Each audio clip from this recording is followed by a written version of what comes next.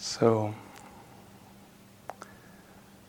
tonight I want to continue talking about the Eightfold Path.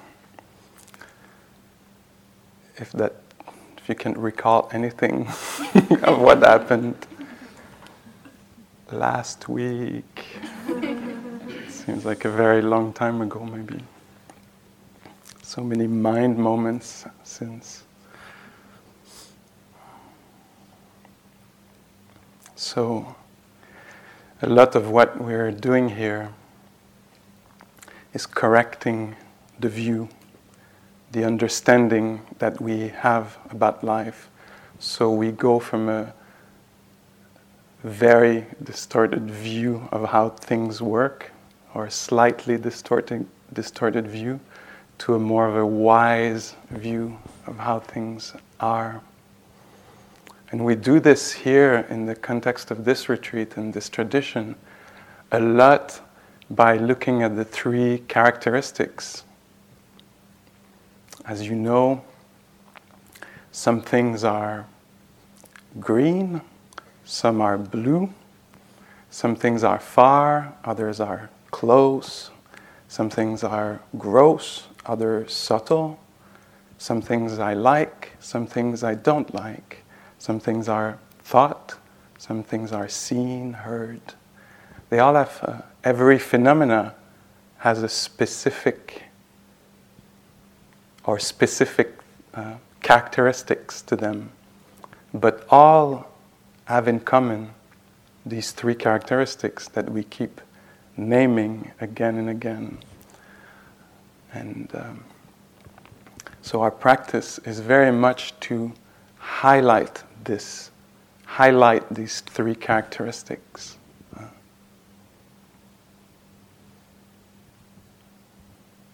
Somebody came in interview today and said,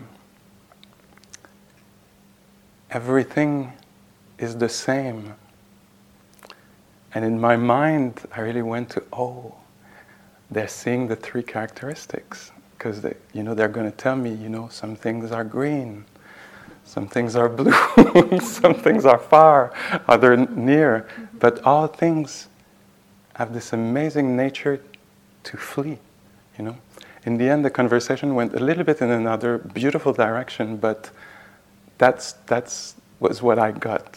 From the first sentence, I was like, oh yeah, everything in the way is the same in the light of these three characteristics. And we want to highlight this here and there over the course of the weeks or months that we're here. We want to have a direct experience of this. One way for me, one time that I know something switched in my mind about my understanding of this, one of these characteristics of anicca, of the fleeting nature of experience, was that I was walking around the loop, and it was winter.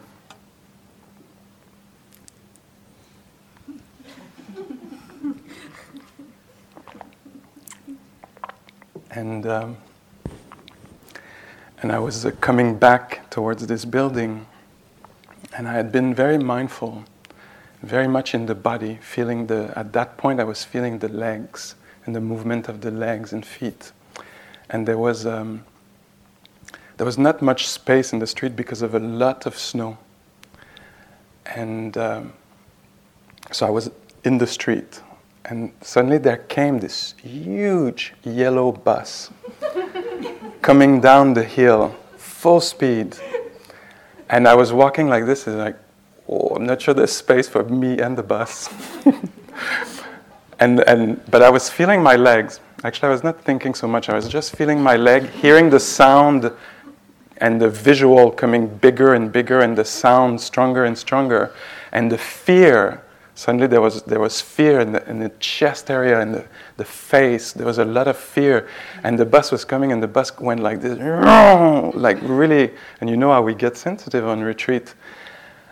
And so the bus went by, and just after the bus went by, and the experience of fear, and it was a very upper body experience, a lot of heat, and the bus passed, and suddenly I felt my feet again, walking And I just realized, wow, in that moment, in these few seconds, there was no bottom part of the body.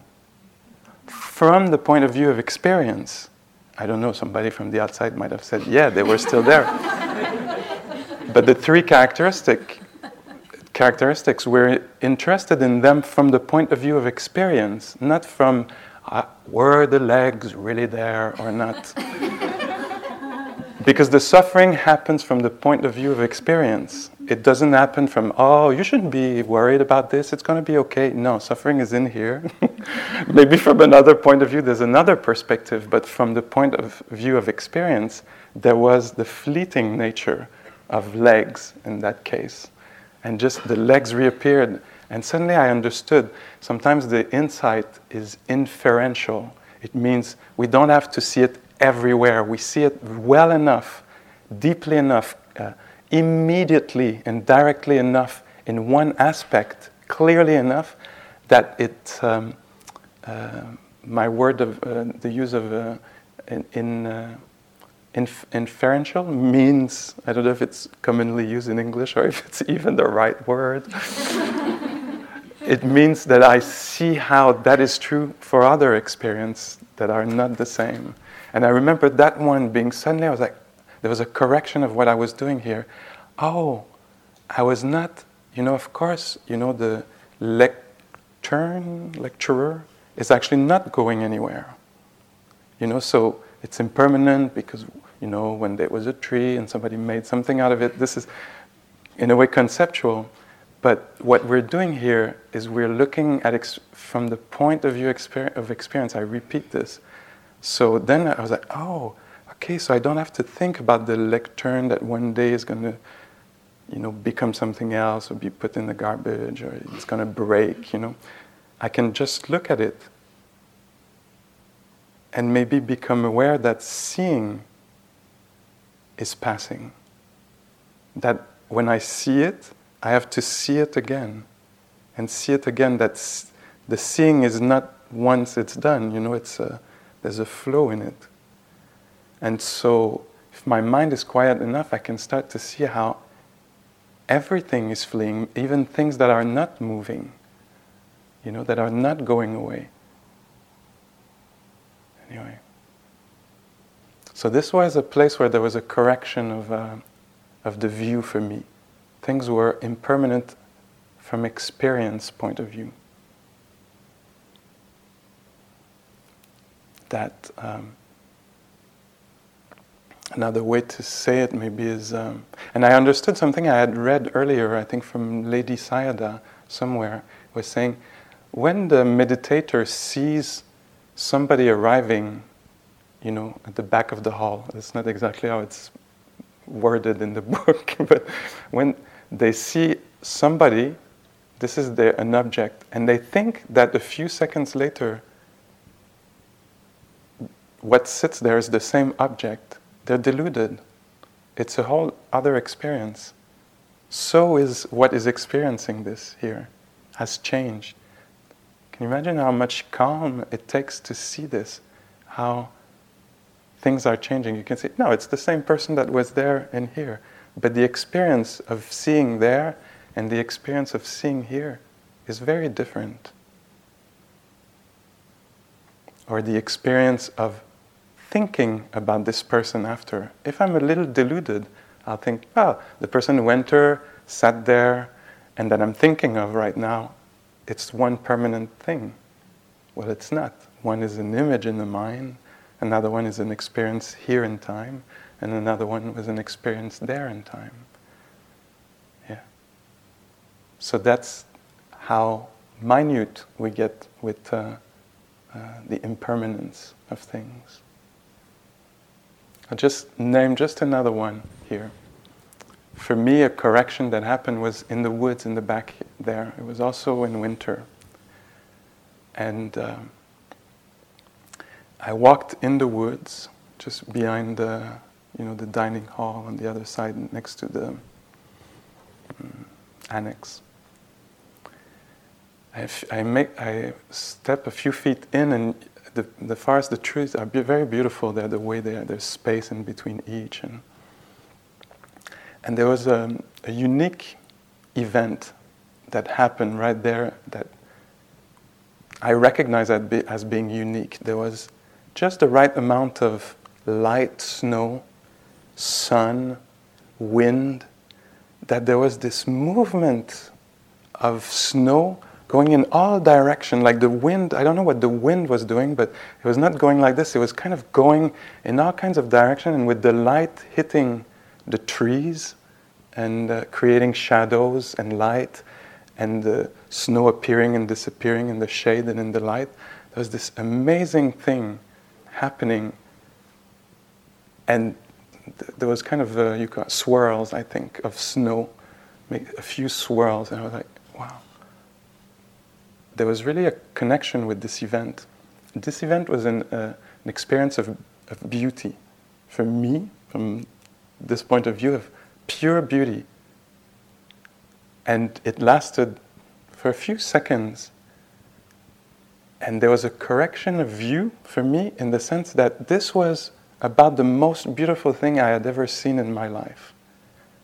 Like that's, in terms of visual, that's about as far as it will go in this lifetime. I'm using thoughts now, but while I was there, was like, this is absolutely unique nature thing.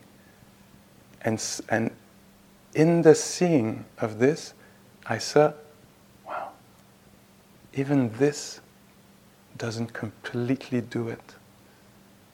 It doesn't completely provide.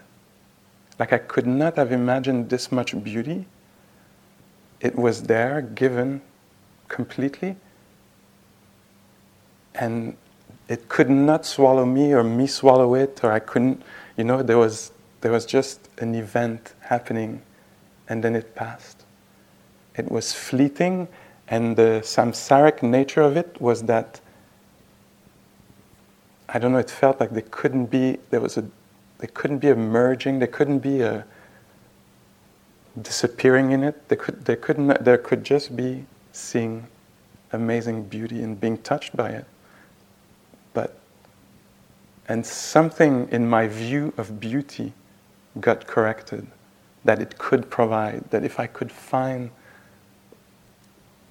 the one beautiful thing and keep it, then my life problem would be solved.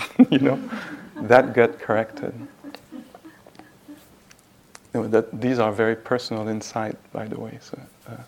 But it says that when the view gets corrected towards more wise understanding of the nature of things, then naturally, what will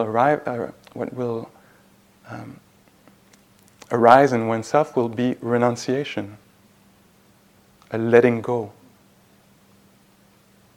of false expectation, as I would word it tonight. A deep letting go that is known as actually very beautiful and very. It is a beautiful mind state, and so it says that for oneself, this is what will arise: renunciation for oneself, and for all beings, self included, the arising of kindness and compassion will be released. Yeah? What I find extraordinary on this path is that when there is the correction of the view, of the understanding of the world, it leads to the heart being freed. It doesn't lead to, okay, so nothing's going to provide, it's all fleeting. It doesn't lead to cynicism. It leads to release, to a heart being unhindered, we could say, and being able to meet the world fully with care and, yeah. So in my own words, maybe I was just talking about the two first steps of the Eightfold Path, the right view and right intention. How right view will lead to wise intentions of renunciation, of caring, of compassion and kindness. Yeah. Now open a parenthesis. I don't know how long it's going to be, but it seemed important, so I will. I'm not in charge. This summer, this last summer, there was again this amazing theater festival that I think I mentioned to you that we have in Montreal, where they bring the best plays that can be moved, I guess, to Montreal for us to see. This summer there was one play called, I'm going to translate the title from French, which was originally in Italian, because it was an Italian play, and the title would be something like On the Concept of the Face of the Son of God. And so you have to imagine this huge stage, the biggest theater in town, huge, like length and height, like this. And Romeo Castellucci, the director, who's one of the most interesting thinker in the theater world globally, had studied at some point at the Beaux-Arts in art school. And going through his stuff many, many years after, he found this painting of the face of Christ that for him represented pure beauty, like he had never seen anything more beautiful than this painting. And he thought, what could I do with this? I want to do a play with this. I want to do something about this. And so what he came up with is, he said, this is the most beautiful thing. Where could I bring beauty from the most ugly thing and put them together in a way? And he thought, shit is ugly. You know, everything about shitting is ugly. And so the play that he made, which was one of the most beautiful things I've ever seen in its comment, in its teaching, was that he made this huge picture of Christ taking all the space. And okay, we can have all kinds of different relationship with Christ, you know, of course, because of history and what happened in that. But you could just think of a human being that has clearly, when you look at this human being, the only thing you can see is compassion. There's this kind of ease, spaciousness, loving, compassionate look in the eyes of this being. So that takes the whole of the space. And the play, you see the inside of an apartment that is white, very design, you know, white sofa, white table, everything white, very sleek. And there's an old man sitting and trembling a little bit, sitting in the sofa, and his son, probably in his 50s, preparing to go to work. You understand that it's the son just because of the age, and you have a sense that this is what's happening. The old man is sitting in the sofa with night gone, whatever you call it, PJs or something like this. And just as the son leaves, you understand it's the morning to go to work, you know, the cell phone, the tie. The father goes, ah, ah, ah, ah. And the son looks, and there's shit everywhere on the sofa. Even in the play, they offer you the smell. It comes with a sulfuric, like a bad smell. And there's nothing happening, it's just the son removes his sport jacket and start cleaning the father and saying, oh, it's fine, it's okay. And the father is crying, oh my God. And he's cleaning the father, and just as he goes back to work, you know, because he kind of cleaned the mess, and the second time. The whole play is just this, happening over and over again. Over and over again. And what you start to understand at some point is the beauty is the beauty. First, you have always Christ that is looking at you as an audience. You're looking at the scene, but you have this compassionate being looking all the time. And this message is so powerful that it's not about the situation. It's about the quality of the mind. And the son goes in and out of loving the father and being compassionate to being exasperated and confused and the love between two human beings, anyway, to me, there was an amazing teaching on what beauty truly is, what is real aesthetic. And I had heard that before, that maybe aesthetic is something of the mind, some beauty of the mind that is the deepest kind of beauty. And anyway, in that play from Castellucci, where there was very little words and a lot of shit, I couldn't believe how much beauty was brought forth in the smell, in the visual, And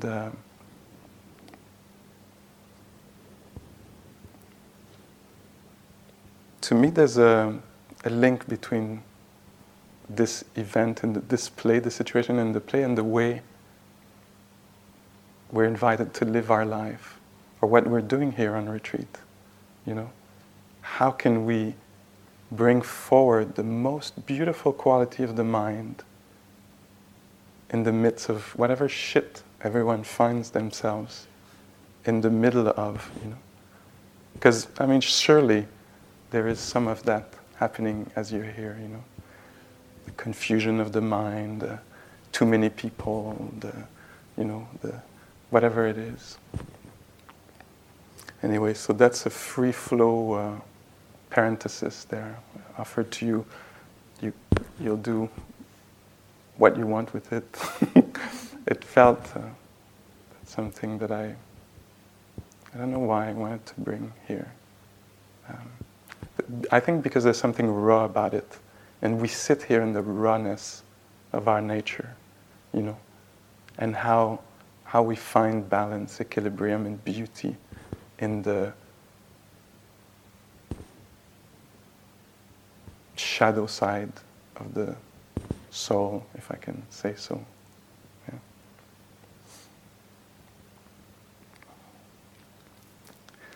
And one thing I want to tie in the talk tonight,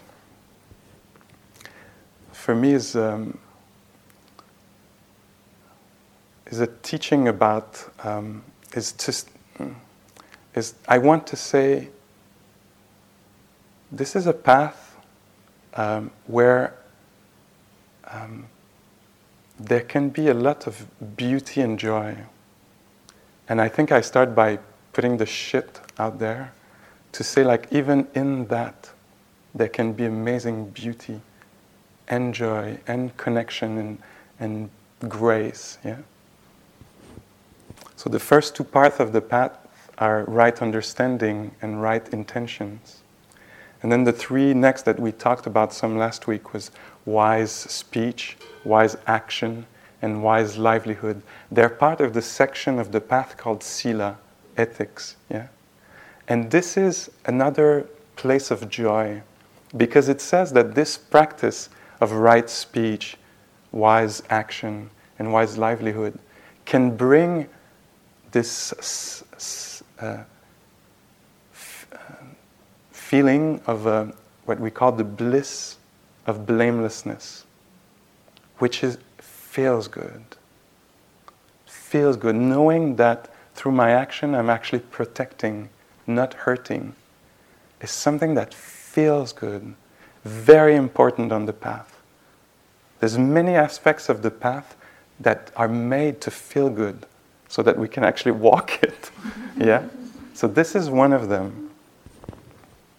It's good, the work on ethic is good for this psychology, to be sitting with blamelessness. Feels good in this psychology. It feels good in the community. this work on ethic that we're doing, or this commitment, or this, yeah, it's good for the community. Small community, global community. It's also good for the karma, for the good fortune of the future, it says. That being harmless now is going to create a lot of joy for the future. Not just now, but in the future. So personal, community or social, future-oriented happiness, and also spiritual happiness, because this is the ground on which we sit, we could say. If you have been, if the ethics is not clean, we could say, it's very hard to learn meditation because the mind is agitated, spending a lot of time justifying itself, explaining, avoiding,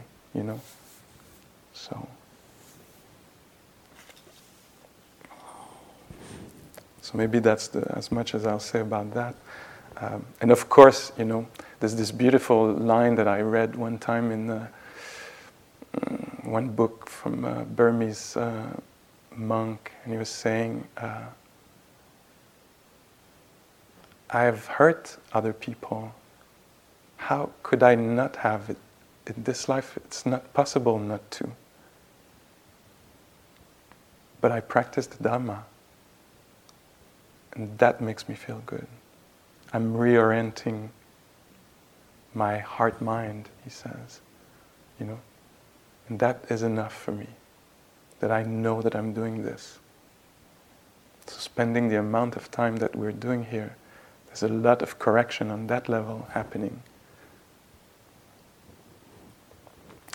So first I talked a little bit about the panya, the wisdom section of wise understanding and wise intention.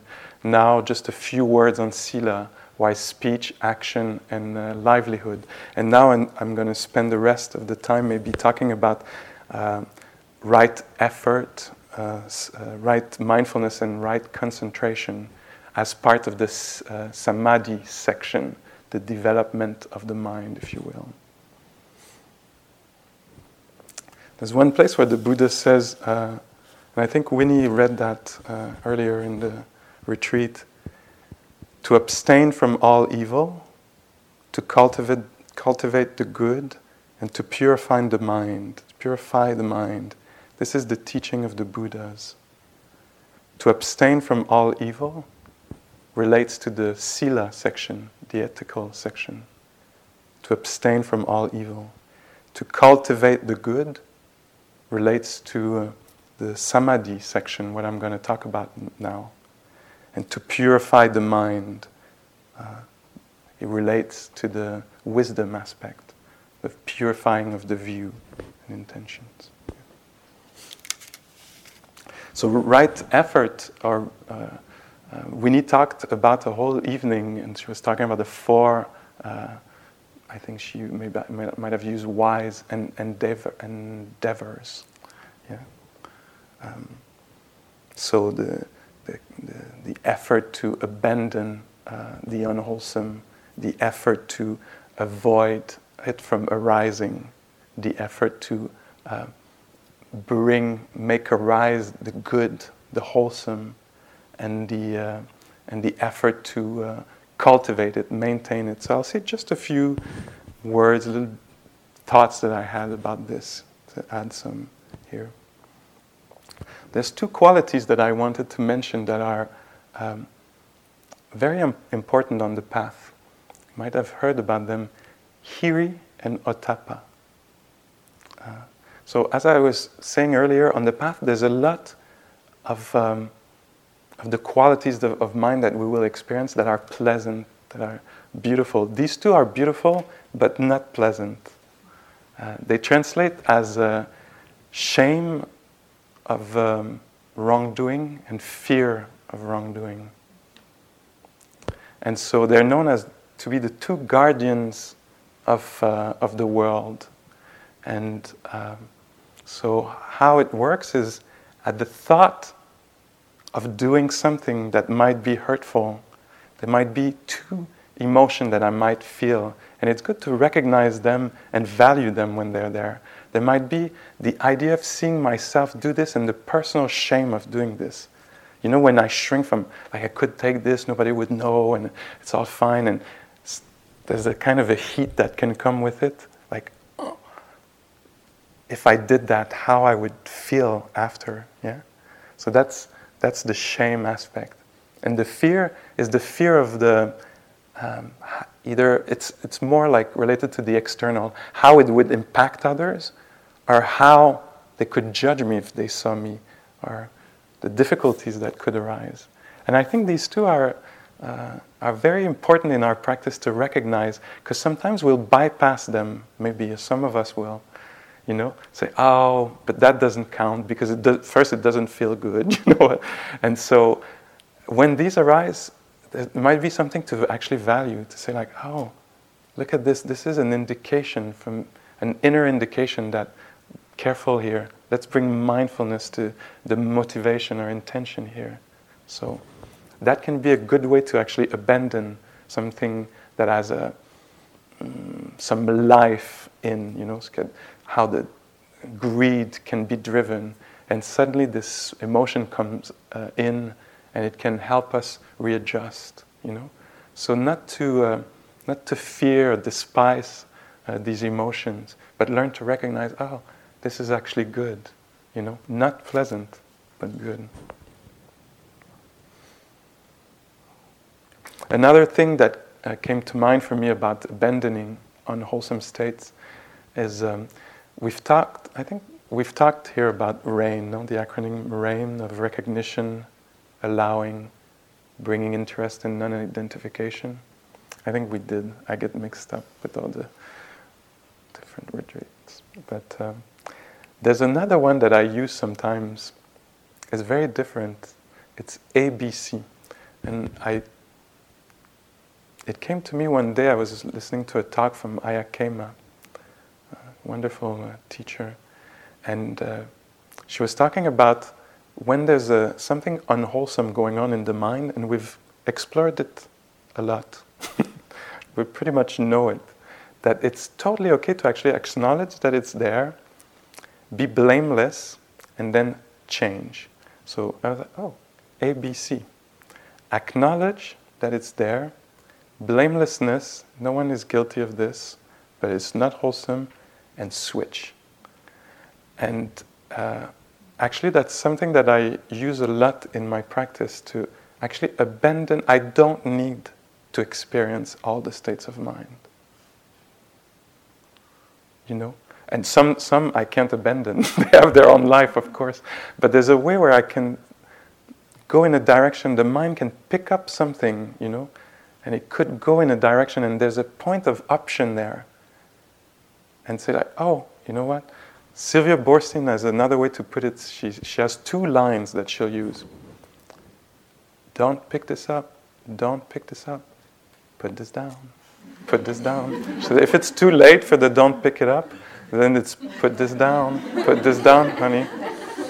Trouble. Yeah.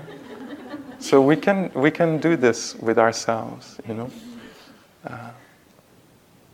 Say thank you, but no thank you. You know, there's I know clearly that this is not helpful.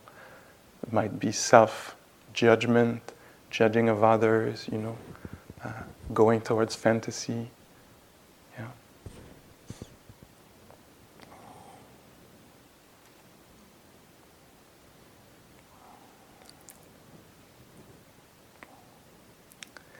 And then there's avoiding the arising of unwholesome. And I want to name again this self-restraint, the sense restraint. Sorry, this. And to me, it shows in the same way. So I remember thinking, if I look, I'm going to see. You know, like if I look up, I'm going to see who's walking there. You know, and then I'm going to have opinions about. You know, and so to keep it extremely simple, and to me the most profound expression of sense restraint, I put it in that category, is this teaching that the Buddha gave to Bahiya. I don't know if you know this Bahiya Sutta. The most profound teaching, maybe probably make it to the 10 best profound teaching. But to me it talks about sense restraint. That's what I hear in there. And the story of Bahiya was that he thought he was awake, and somebody very generous told him his Four Noble Truths. He told him, sorry, I made something French in my mind. Somebody told him generously that actually he was not awake, told him the truth. And Bahiya really wanted to be awake, and he was told where he could find a great teacher, and he went to see the Buddha. And he walked for a great distance to get to the Buddha. And when he got to where the Buddha was just about to go on alms round and would never give teaching at that occasion. And so Bahiya said, please give me a teaching. And he said, no, going on alms round, come after, I'll teach you. And Bahiya said, no, please, you have to give. I walked all this length, to see you. I want to hear something, even very small, from you now. And the Buddha said the second time, no, can't give you a teaching now. It's not the appropriate time. And Bahiya said, we have no idea what's going to happen. You cannot give me a teaching. You cannot not give me a teaching now. Anything can happen in the next few moments, so you have to. And because it was asked the third time, the Buddha said, okay, I'll give you a teaching. And I'm going to read you just what he said. And that solved the problem for Bahiya. He says, then Bahiya, you should train yourself thus. In reference to the scene, there will be only the scene. In reference to the herd, only the herd. In reference to the sensed, only the sensed. In reference to the cognized, only the cognized. That is how you should train yourself. When for you there will be only the seen in reference to the seen, only the heard in reference to the heard, only the sensed in reference to the sense, only the cognized in reference to the cognized, then Bahiya, there is no you in terms of that. When there is no you in terms of that, there is no you there. When there is no you there, you are neither here nor yonder, nor between the two. This, just this, is the end of stress.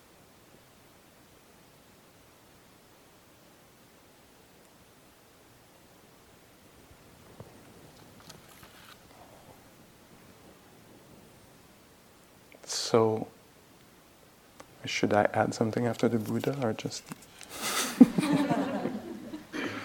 Strange situation to be in, to want to talk after the Buddha. The profundity lies in the simplicity also of this. In my wording, in the hearing, just the hearing. This is so simple. In the feeling, just the feeling. Abandoning everything else. And how it becomes extremely simple and natural to be here.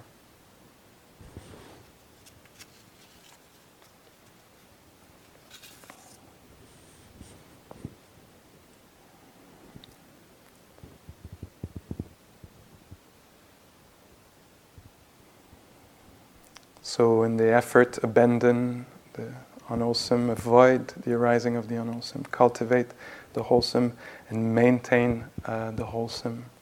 Maybe I'll switch to another, maybe the seventh step on the Eightfold Path of mindfulness. And we've talked a lot about this, but there's a few things I wanted to say. One thing that you might want to do, if you have a pen and a paper, when you go back to your room tonight, or tomorrow morning at some point, you could decide to write a definition of mindfulness for yourself. And maybe later at your next interview, read it to your teacher, and just as a base for clarification on that. That's something that I've seen done with students a number of times, and it's been extremely powerful for people to do this, to write their definition of mindfulness. And then, in another setting, we could enter into conversation with each other about this, But just to do this and see what is mindfulness with you, and then talk a little bit with your teacher about it. So that's just a little thing to do. Maybe a little added thing that I'll say is, I'm going to throw this question for you to reflect on for just a few seconds.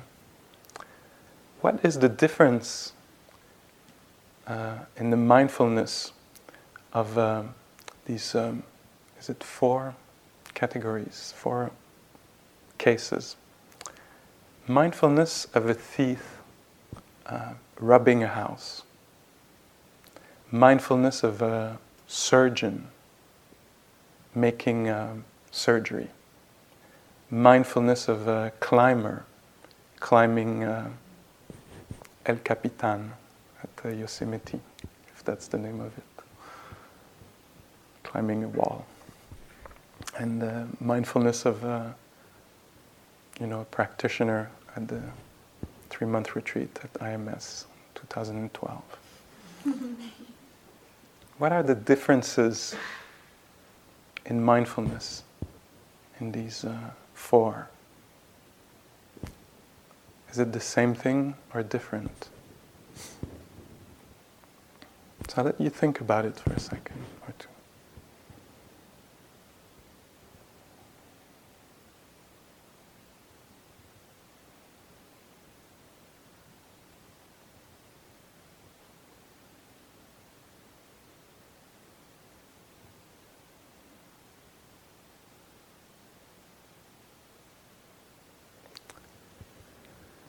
So, although we cannot know exactly what's happening with each one of them, I'm giving very little information. I'm not telling you if the climber is a Dharma practitioner or if the surgeon is, or, I'm not saying much. I'm just throwing kind of cliches out there, yeah? But still,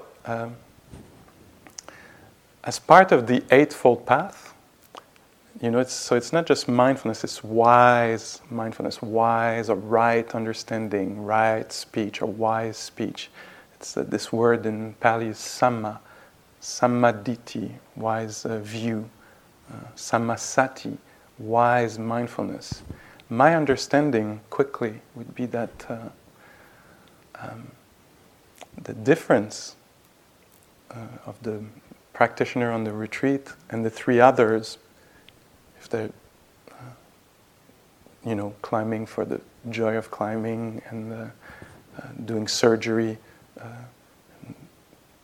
with the intention of saving a life and improving a life, but with the attention on the technicality of what they're doing, or the teeth having a greed, being led by greed, possibly. We don't know absolutely, but very possible that it would be.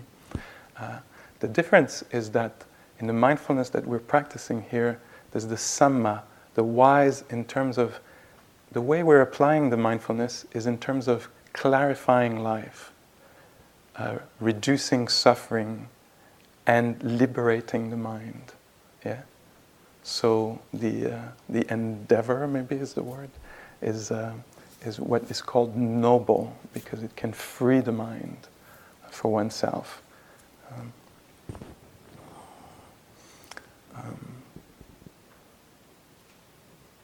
And so the mindfulness is in that context, So why do I bring this? Because at this point on the retreat, I would want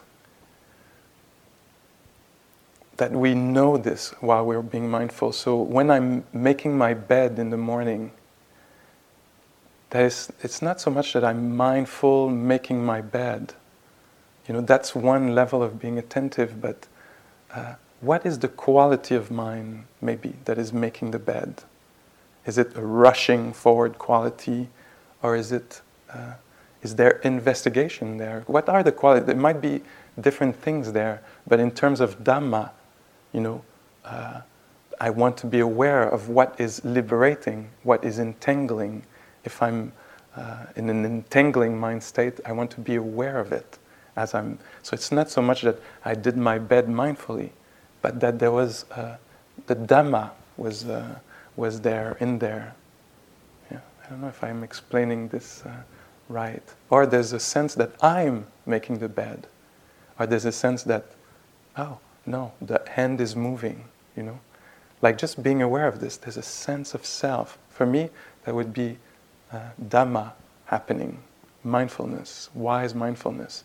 Oh yeah, there's really a sense that I'm doing this, or not. I mean, there's several ways to talk about making the bed, but there's an added value here. We know why we're doing this. It's to free the mind.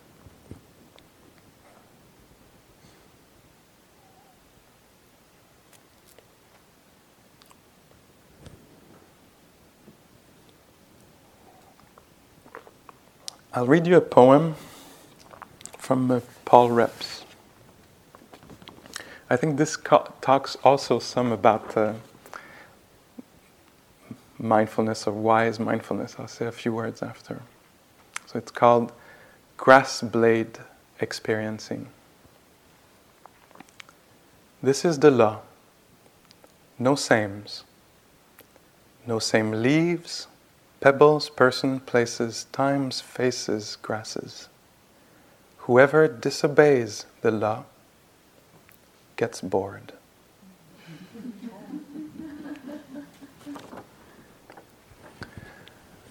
So when I started approaching this practice, I had a teacher who was, I think I told you, it was disguised as a drama teacher.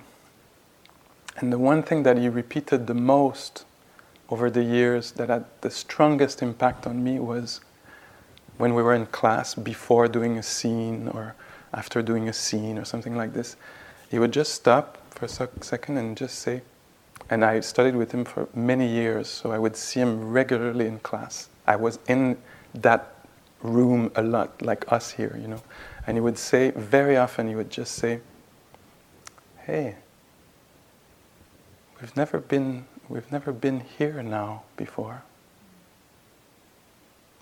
We've never been here now before. It's the first time we're here now. Because there would be a way where the mind would just be habituated, used to being there. I know that class, I know. And he would say, no, we have never been here now before. This is a completely new experience. Don't become general or superficial about this or used to this. This is completely new. And I heard him say that so many times, and that's one of the most valuable things I've ever heard. And to me, that points to this practice of mindfulness. It's not, I'm mindful of walking, No, I've never been here now before, in this body. I've never felt fear now before. I've never anything now before. This is completely new. Assuming that I know this is complete delusion from my point of view. It's how we live our life. Yeah, I've never been here now before. To me, that highlights also impermanence, how things are gone, and how the look needs to be fresh all the time to be real, to be in sync with reality. Christopher Titmuss, another teacher here, would say, he would call about re-establishing memory. He would say, when you look in an ordinary way, you see a plant. Oh yeah, I know that kind of plant. I said, well, Re-establish memory. Have a new version, a recent version of that kind of plan. See it anew. Yeah. And I'm mixing things here. For me, there's a link, but Eugene Cash, a teacher that I really loved, used to sit, I heard, every year with his daughter. Let's say she's in her 20s. They would sit on the sofa next to each other, and he would say to her, "I am not your father." Not in a soap opera kind of way. Like. And she would say to him, "I am not your daughter." Just to cut through the habituated way of seeing the other. And so then when you hear that, I am not your daughter, then you have to look again. So who's there then? To me, this is the mindfulness we're practicing, is like, I've never been in this body now before. I cannot say, oh yeah, this body, I know this body. I know how it feels. This is how it feels. No. This is a completely new experience. To me, this is very central in this practice. That's the only way into insight. We're not going to get insight by being superficially there. Yeah, I'm kind of there,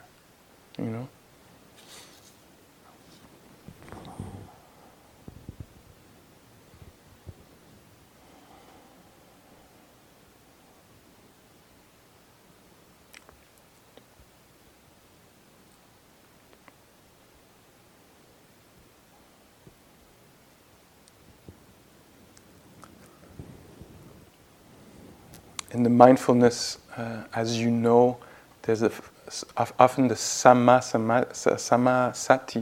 the wise mindfulness, is equated or equals the 4 foundations of body. Body being the posture, the breath, the activities of the body,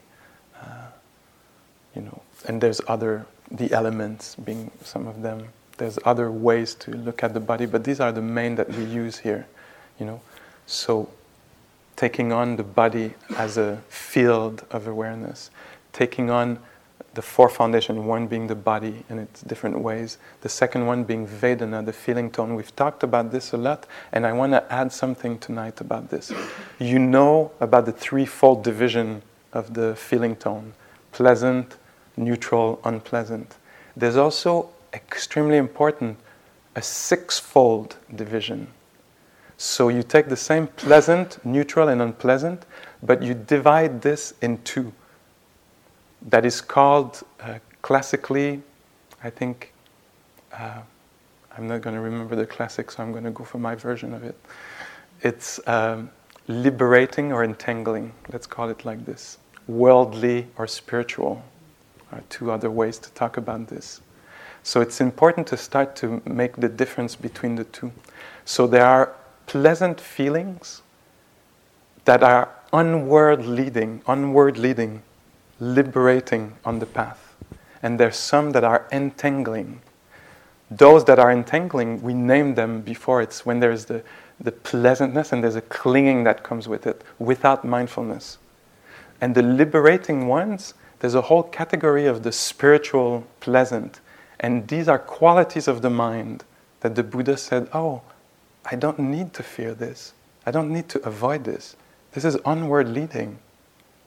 Renunciation, the joy of insight, the vipassana joy of when I say, oh my God, anicca, I just felt it. When our experience match what we keep hearing again and again, suddenly you experience it for yourself, yeah? The pleasant and spiritual is the bliss of blamelessness that I named earlier. Yeah? There's so many, mostly the path is made of pleasant feeling tones, when the qualities are there. Contentment, seclusion, when the hindrances abide, when there's not the desire, aversion, agitation, sloth and torpor, doubt is gone. That experience of being secluded from these, apart from these mind states is extremely pleasant. Yeah?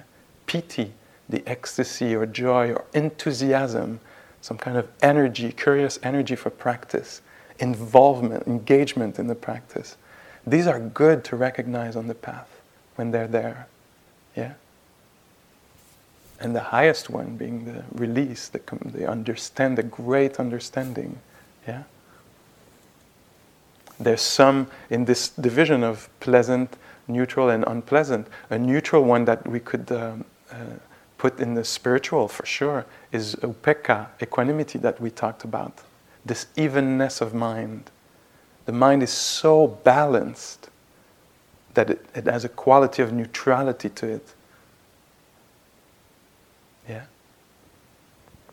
And so that is a neutrality that is onward leading.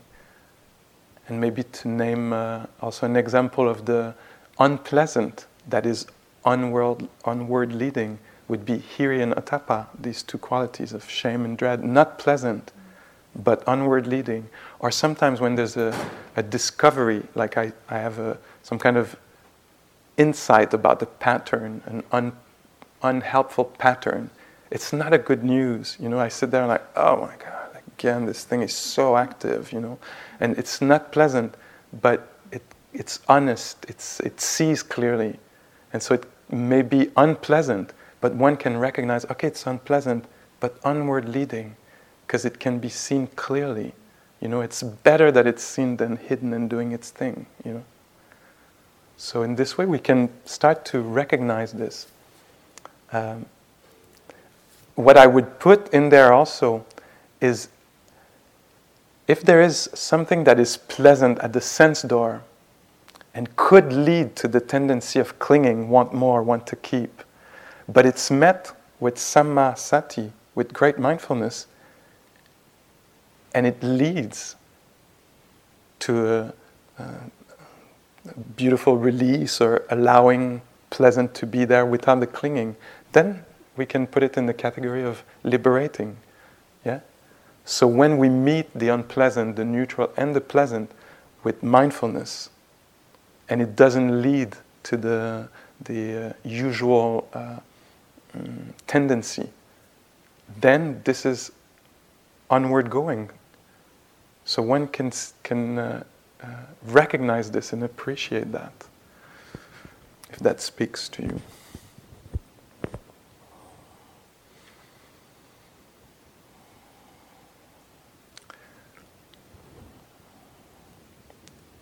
And maybe just to finish, I'll tell you a little story just because it happened in this hall. And so one time I was sitting, it would be like kind of this seat there during a retreat. I wanted to do the 3-month, and they told me, you have to have sat a retreat here before. And so I said, oh, what's the next one? I'll come, And I found myself on that retreat, and I was sitting there, and the samasati was not strong, to say the least. Actually, some of you might remember, if you've came here a long time ago, there used to be a red stage, carpeted stage, with it would go a little bit in front like this. So I was the first there. And I was sitting, and the teacher was giving a talk, not unlike this one, and it was going on and on and on, and we were way past the 1 hour. And I was sitting there, and the sound started to sound like really, really, the volume seemed really high. And I was sitting there, I was like, this is way too loud, it's actually going to pierce my ear. And I have to do something about this. Will they stop? They're not stopping. I can't believe this. This has been going way too long. This is dangerous for my health. I have to remove myself from this room now. I have to do something now. But I'm in the front row, in the middle. And I keep thinking, and the teacher keeps offering their dharma, and I'm like thinking, and at some point I thought, I have to save my life, And so I stood up, and I had I was not in the first foundation of mindfulness. I was not in the body awareness so much, nor in the hindrance awareness. There was not so much going on at any level. So I just stood up to leave, but I had not noticed that my legs had become numb. I just had enough energy to raise my body. And so the next thing that happened is I felt flat on the floor with my chin on the first red step. And it made a big bang. And the teacher very generously, said, "Oh, what's going on, And to add the insult to injury, I said, "It's too loud! It's too loud!" Really, really, to cover the noise in the room, which there was none.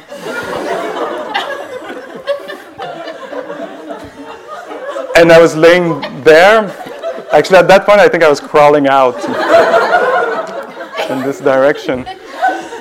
And the teacher said, "Is it too loud?" Very much concerned for the yogis. And all the yogis went like this.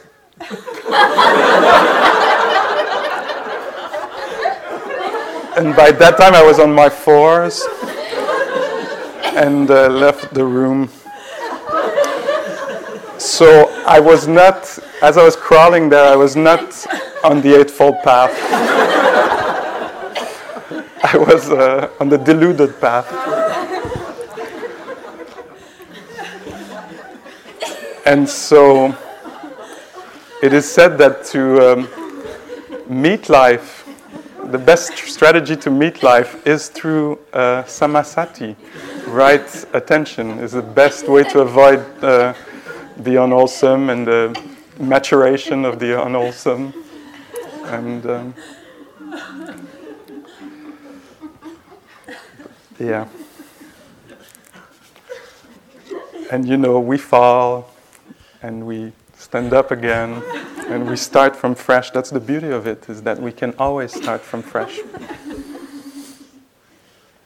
and find wisdom in any of the phenomena of life at some point down the road. So maybe we'll just finish with a little moment of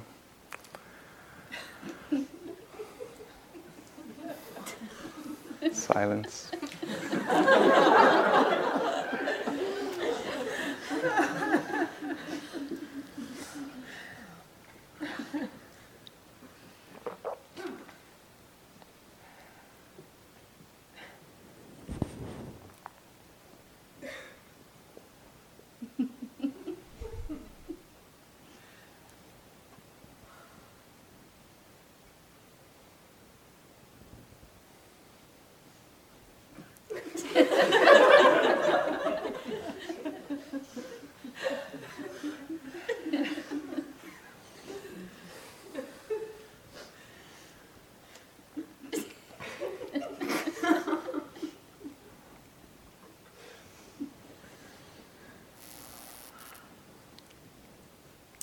So may we all find great ease of mind and spaciousness of mind.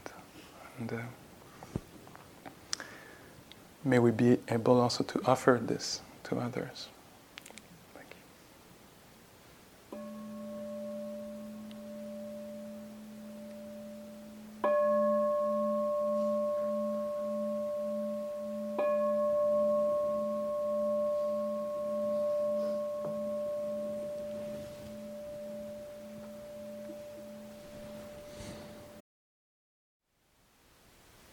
Thank you for listening.